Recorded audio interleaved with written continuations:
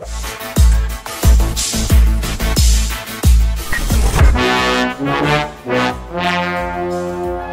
story you're about to see is true.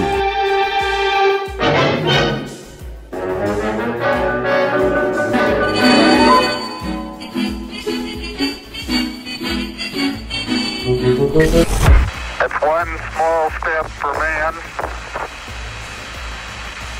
one giant leap for mankind.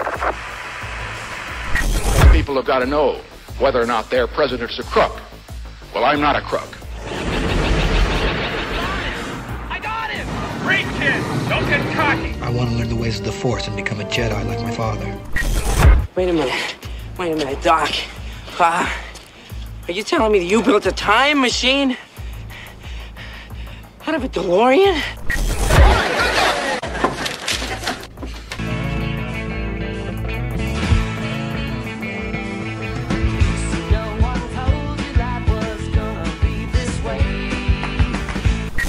Center. You can see the firemen assembled here, the police officers, FBI agents, and you can see the two towers. A huge explosion now raining debris on all of us. TikTok tree. It's official. The government shutdown is now the longest in US history.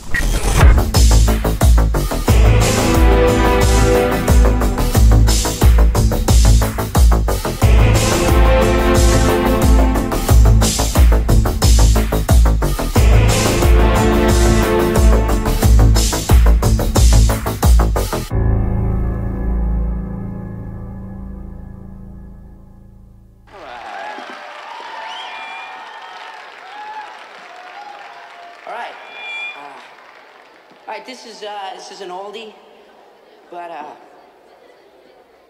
well, it's an oldie where I come from.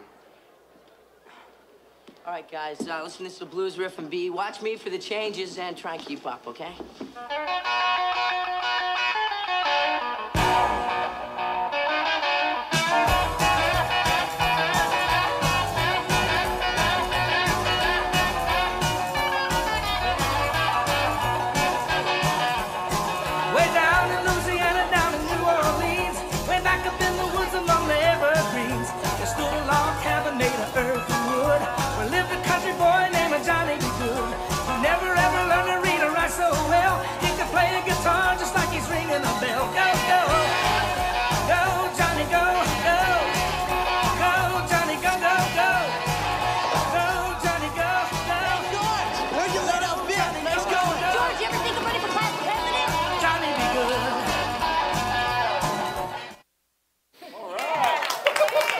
Hey, yeah, hey.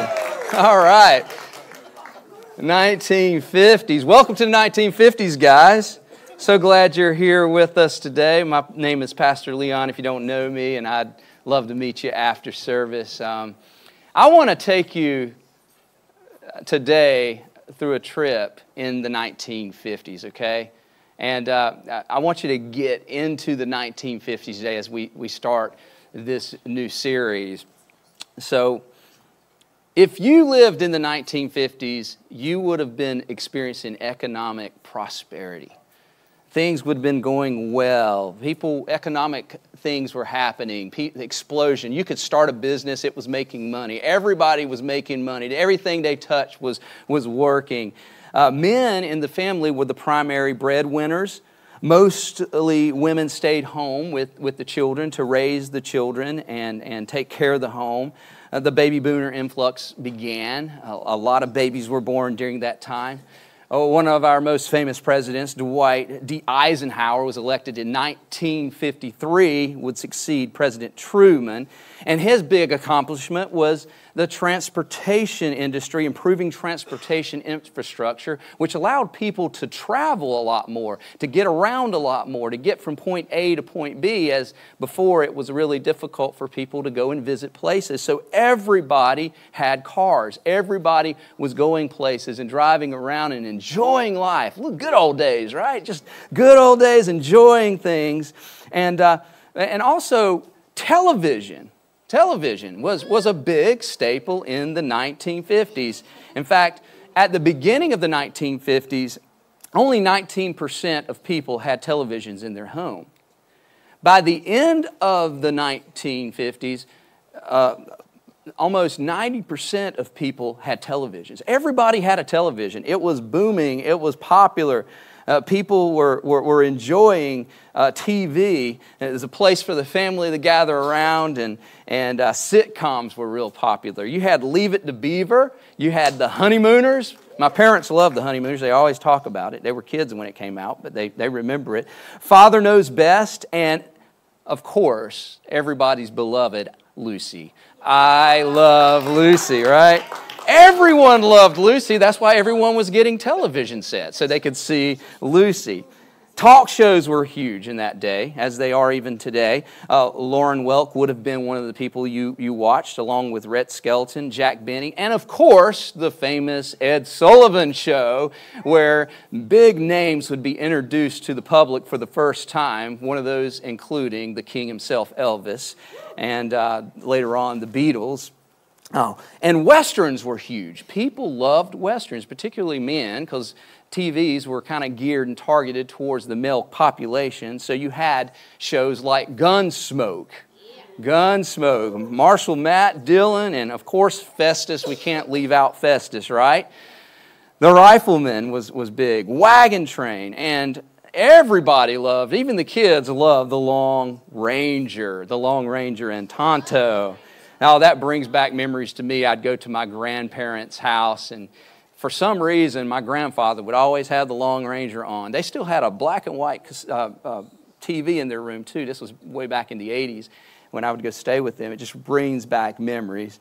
And there was a number of rural variety shows and comic shows and things like that. And then there was the drive-in movie. Everybody wanted to go see movies. Movies was big. I mean, they had the 3D movies came out. There was things going on. And some of those popular movies, one of them would have been The Ten Commandments. Charlton Heston, can I get somebody in the house? One of the greatest actors of that time period and of all time.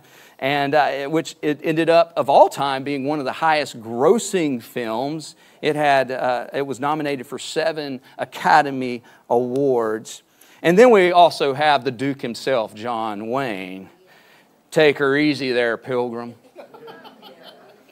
Famous saying there. We had other sex icons like James Dean and, of course, Marilyn Monroe, the blonde bombshell, right? Everybody had their eyes on Marilyn during that period of time. And we also had Disney that was putting out some pretty famous films in that day. Cinderella being one of the #1 grossing films of all time. I mean, the Disney World's built around the Cinderella castle, right? And of all times, it was the highest grossing animated film, and over other films, it made more that year than any other film, following Sleeping Beauty, Lady and the Tramp, and Peter Pan. All great movies, all memories for sure, for me, even in my childhood. And then something crazy happened. The rhythm and blues of the 40s began to become something called rock and roll. Rock and roll began to take over the world. That bad rock and roll came in. and you would have people like Chuck Berry, Johnny B. Good. Y'all just saw that up there. The title of my message is Johnny B. Good. And so that's kind of a theme there. And then you had Jerry Lee Lewis, Great Balls of Fire, Little Richard, Good Golly, Miss Molly. You know, I just hear that song ringing in my head. Buddy Holly, That'll Be the Day That I Die. Of course, we had the tragedy of the loss of him and the day that music died. And of course, the man who changed everything, Elvis Presley. Elvis Presley with Heartbreak Hotel, Hound Dog, Don't Be Cruel. He had 10 #1 singles in that decade, coining him the king of rock and roll. Got the tagline, the king of rock and roll. There's also sports. If you were a sport fan in 1950, you were a baseball fan more than likely, okay? We have baseball fans in the house here. All right. Sorry, football fans, you didn't have the rule during this period. Baseball sold over 15 million tickets. famous athletes such as Yogi Berra, who coined the phrase, "It ain't over till it's over," and all kinds of different phrases he would use. We had Ted Williams, Ernie Banks, Mickey Mantle, and of course, Jackie Robinson, the first African-American to play the sport, cross line in sports. Was a very big milestone in that period. And then we had Rocky Marciano, who was boxing. Boxing was huge in that day. He had won 5 years straight the World Heavyweight Championship. That's where we loosely based the movie Rocky Balboa on this guy. And basketball, football, golf were all popular, but they had not taken the stage yet. Sorry, football fans, basketball fans, and golf people, but it was rising, and it would soon be some of the most popular sports. It was an age where sports were being invented, and things were becoming what they were. Business suits, poodle skirts, hula hoops, greasers, and socias. If you're an outsider fan of that book. Good times, happy days, right? The good old days. It seemed the good old days, but it wasn't always the good old days. As any decade is, there's always crisis. There's always things happening. The Korean War launched the Cold War against the Soviet Union, so there was fear of Soviet intervention in the United States. Senator Joseph McCarthy was elected in office and convinced the Truman administration that the state was riddled with communists. We called it the Red Scare, where there was anti-communist paranoia throughout the state and out the government and throughout the country, really. Everyone was fearful that they were either being targeted or their next-door neighbor was a communist spy. There was a lot of fear going on. Nuclear weapons were being developed by Soviets and other countries, and there was a fear in the air. People were building bomb shelters in their backyards in fear of atomic and nuclear attacks. The suburban boom, which was happening at the time, caused dissatisfaction for women, which reignited the feminist movement, which you would see in later decades take root because of oppression of women and their role. Equal rights was a big part of the 1950s. It was actually the birth of equal rights, the equal rights movement. Segregation was a challenge in Brown versus Board of Education. The High Court, of course, deemed it unconstitutional for blacks and whites to be in different schools or color to have different schools, and they overruled, or they deemed it unconstitutional. And then you have Rosa Parks, and everybody knows who she is, I'm sure, if you are not living under a rock. She was one of the first protesters to actually sit in the front of a bus where black people weren't allowed, and against the authorities. She went through it, and and the effort was to challenge the rights of blacks in the world. And there was a lot of racial tension during that time and that frame, particularly in southern states. We saw a lot of things happening. All these things were going on. The decade ends with a lot of things to figure out. There was a lot that needed to be figured out, and into the next decade, it would result in a time of chaos, a time of rebellion, a lack of meaning, a lack of identity, and division, and nobody knowing which way or where to go. And for the people of the time of the 1950s, when we look back, we see a time of happy days and good old days, and we use those taglines. But in this particular period, it wasn't so happy for a lot of people. Does that sound familiar? It sounds like us today. We may look back in the 2020s and say, oh, what great of time it was, but today it doesn't feel like it's a great old time. What's going on? Well, every decade has its problems. Every decade has its crisis, but there's always a way. Decades come and go, but guess what? There is a truth that stands the test of time. There is a truth that is there, and if we follow that truth, God never changes. God never changes. Times change, difficulties change, situations change, and they keep coming and they keep coming. There's nothing new under the sun. New day, old demons, old situations, it are all happening. It's all the same. But God never changes. In every decade, we see human beings straying away from truth, finding their own truth. But God has the ultimate truth, and we follow His way. He leads us. He's like a lighthouse.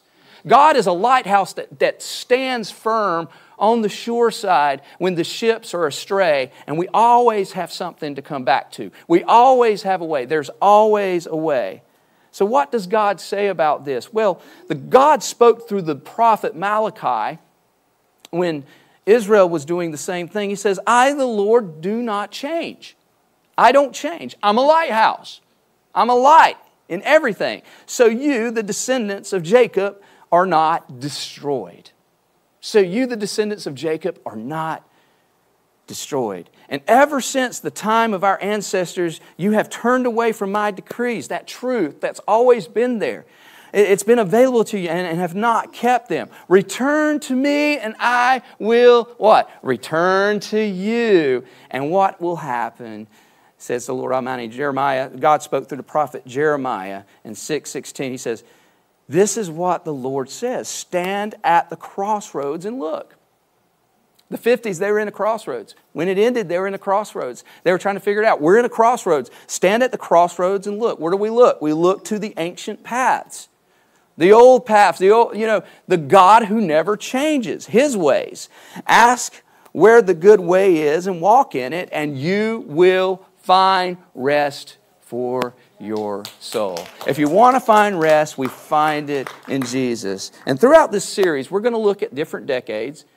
We're going to look at the dilemmas of that decade. We're going to see a few of those overarching themes and dilemmas of those decades. And then we're going to look at God for perhaps the solution to the things that we face. Next week's will be the 60s. So we'll have a 60s theme next week. So if you want to come and dress up like a hippie or something, maybe you can pull out your old clothes out of the closet. I don't know. But if you want to come and be a part of this, that's great. We're going to look at the 60s. But let's look at the dilemma of the 50s. The seeds that would eventually lead to future crisis were planted during that time. And as I studied this, I pulled out three overarching themes, three overarching things in the 50s that perhaps led to what was going on at the end there. The first dilemma is independence over independence. Independence over independence on a God. Independence on a God who is over us. We replace God with the American dream. Who was in charge? Was I in charge? Was God in charge? I built my empire. Remember, the economy was great. Everything everyone did seemed to be successful. Things were working. Things were great.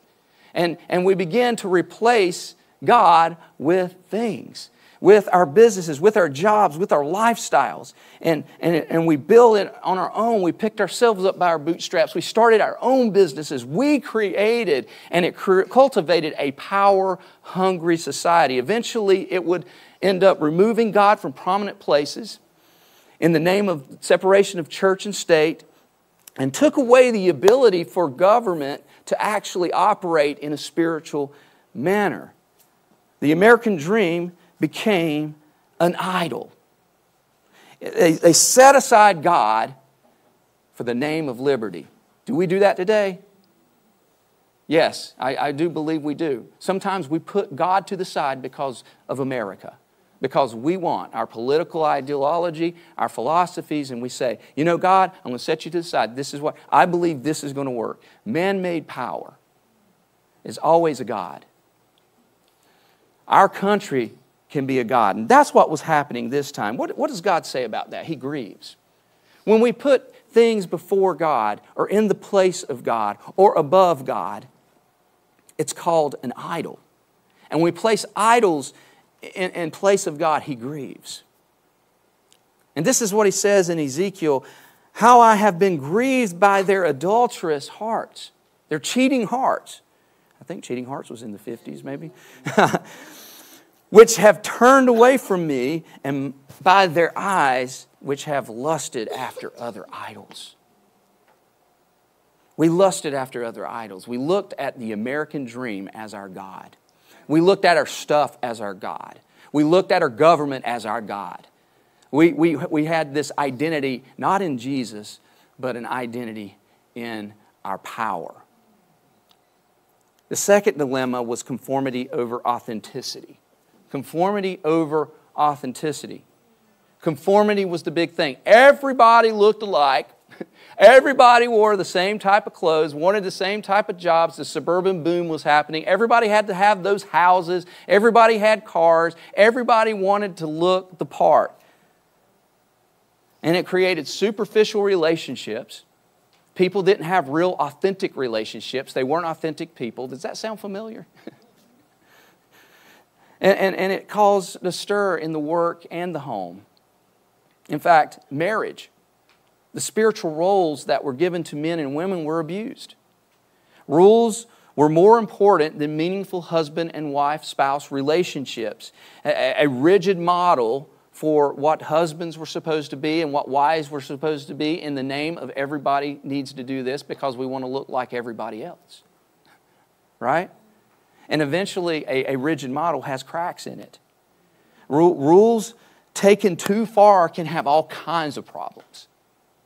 We put rules on top of rules and we create our own rules, and what it created was a superior and inferior complex in a lot of people, and there was confusion. And there was a struggle for women's independence, which would launch the resurgence of the feminist movement, we will look at in other decades to come, which was also a big issue.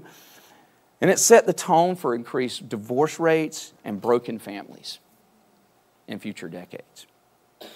That's why Peter dealt with this. He asked husbands, he says, husbands, in the same way, be considerate as you live with your wives and treat them with respect as the weaker partner and as heirs with you in the gracious gift of life, so that nothing will hinder your prayers.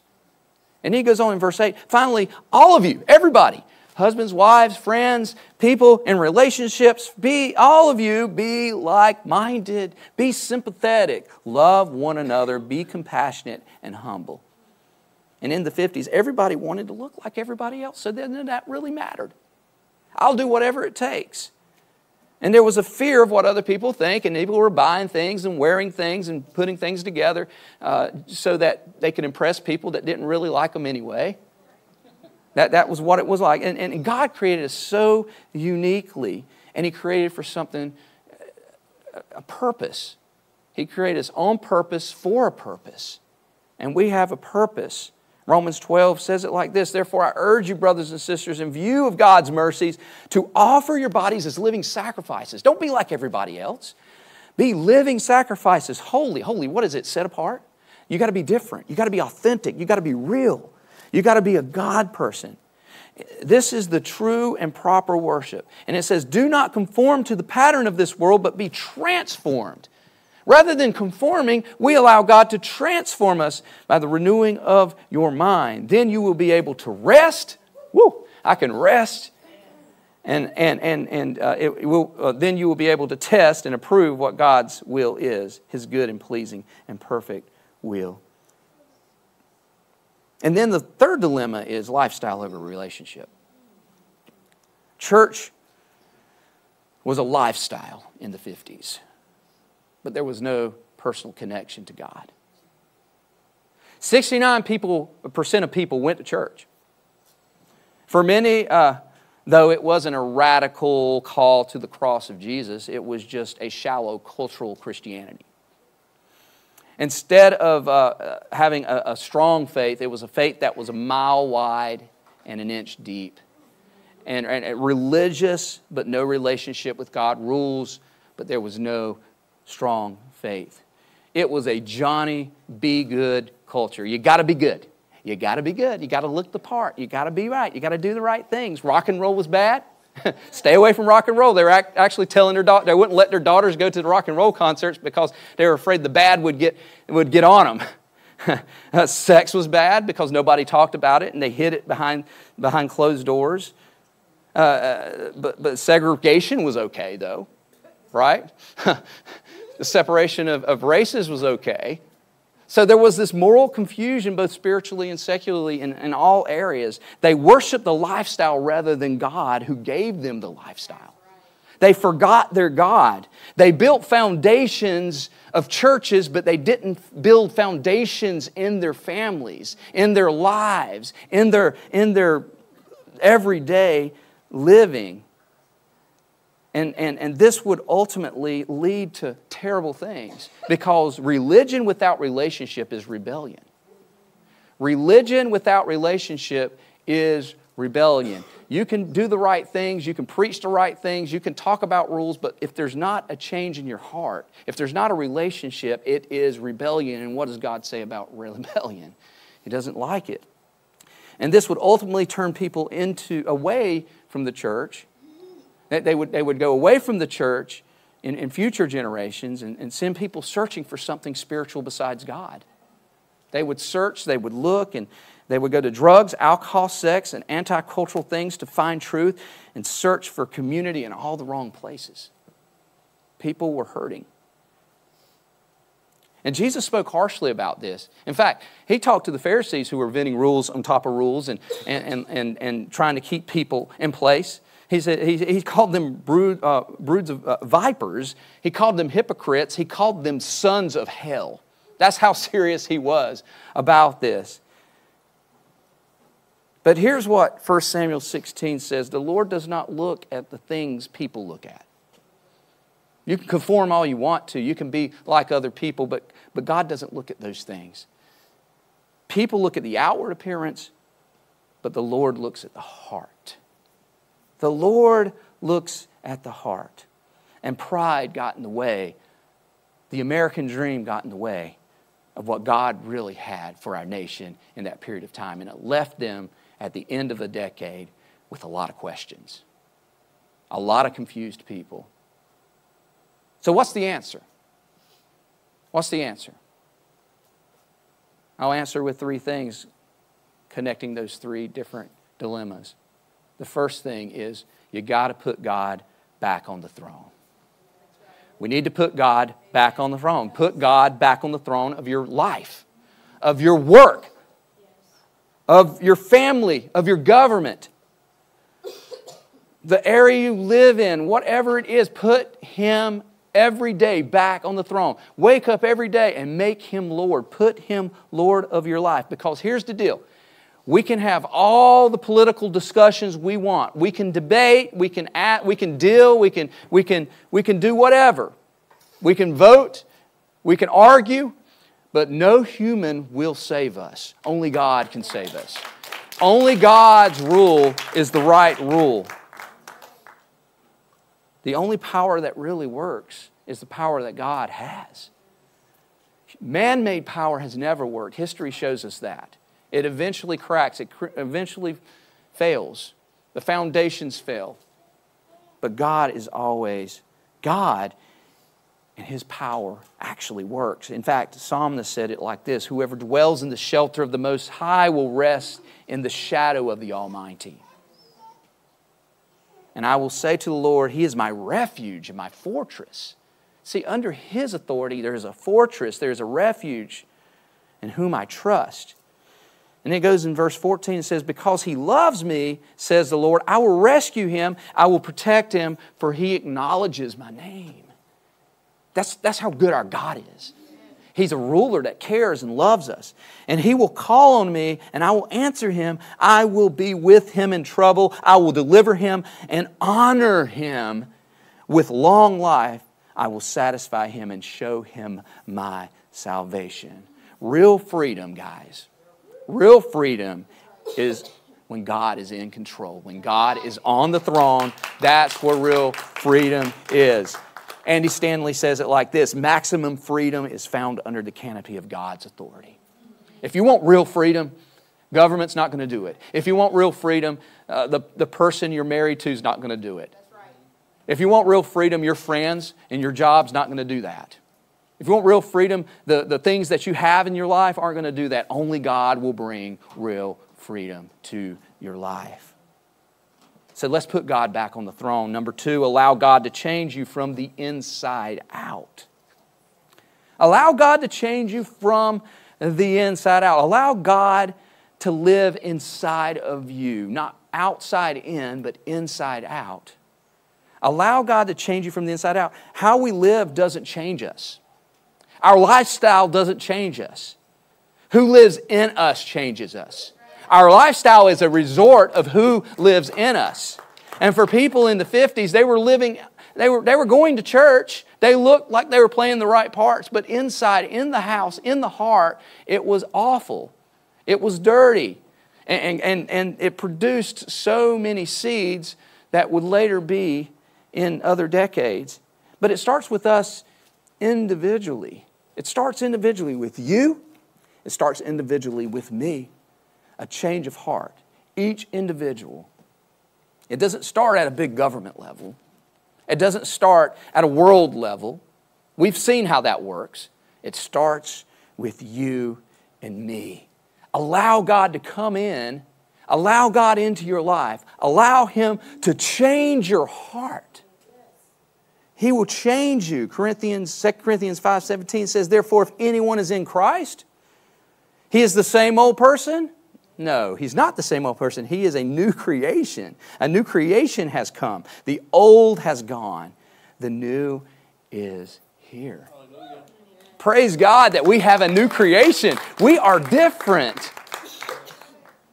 We live differently. We act differently because of Him who lives in us, not because we're following rules. Rules don't work. Religion doesn't work. Only a relationship with God truly works. And finally, we need to develop a relationship with Jesus. We need to develop a relationship with Jesus. It's more than just a prayer. It's more than just an experience on a Sunday morning. Developing a relationship is not man-made rules and religious ways to live. Developing a relationship with Jesus isn't about the right lifestyle. Developing a relationship with Jesus is about spending time with Him, knowing Him as He knows you. The right lifestyle comes from a relationship with Jesus. The right way to live comes from a relationship with Jesus, knowing Him. Hope in times where there seems to be no hope comes with a relationship with Jesus. When tragedy strikes and you're walking through tragedy, what gets you through that tragedy? What gets you through that sadness? A relationship with Jesus. When the world seems to be falling apart, what gets you through that time? A relationship with Jesus.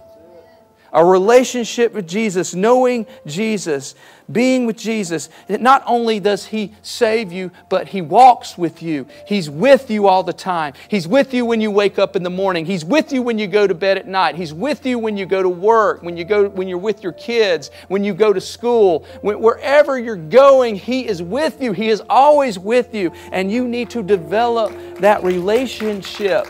Talk to Him. Be with Him. Listen to Him. Let Him encourage you. Let Him bring you through anything that you may face in this world.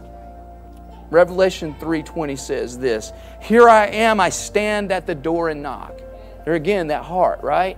He's knocking at the heart. He's not just up in heaven telling you, hey, Leon, you need to start acting this way or doing this. No, so that you can get close to me. He says, no, I'm already standing at the door of your heart. No matter where you are, I'm right here with you. We have a personal God that's with us, not way up there in heaven somewhere that we can't connect with. He is right here. And He says, I come to the door and knock on your heart, and if anyone hears my voice and opens the door, I will come in and eat with that person, and they will be with me. You know what eating at a table suggests? That it's more than just a prayer on Sunday morning. That He actually will fellowship with you. It's not a routine. It's a relationship. It's fellowship. The God of the universe wants to know you through His Son, Jesus. He wants to know you. What they went through in the 50s is nothing new.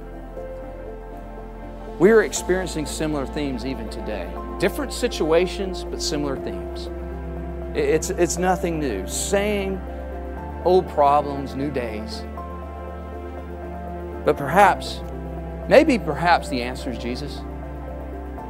Maybe of all the things that you faced, of all the things you went through, of all the things that you've tried, of all the religions, of all the philosophies of getting more and doing more, perhaps, maybe set those things aside and consider Jesus for a minute. Perhaps He's the answer.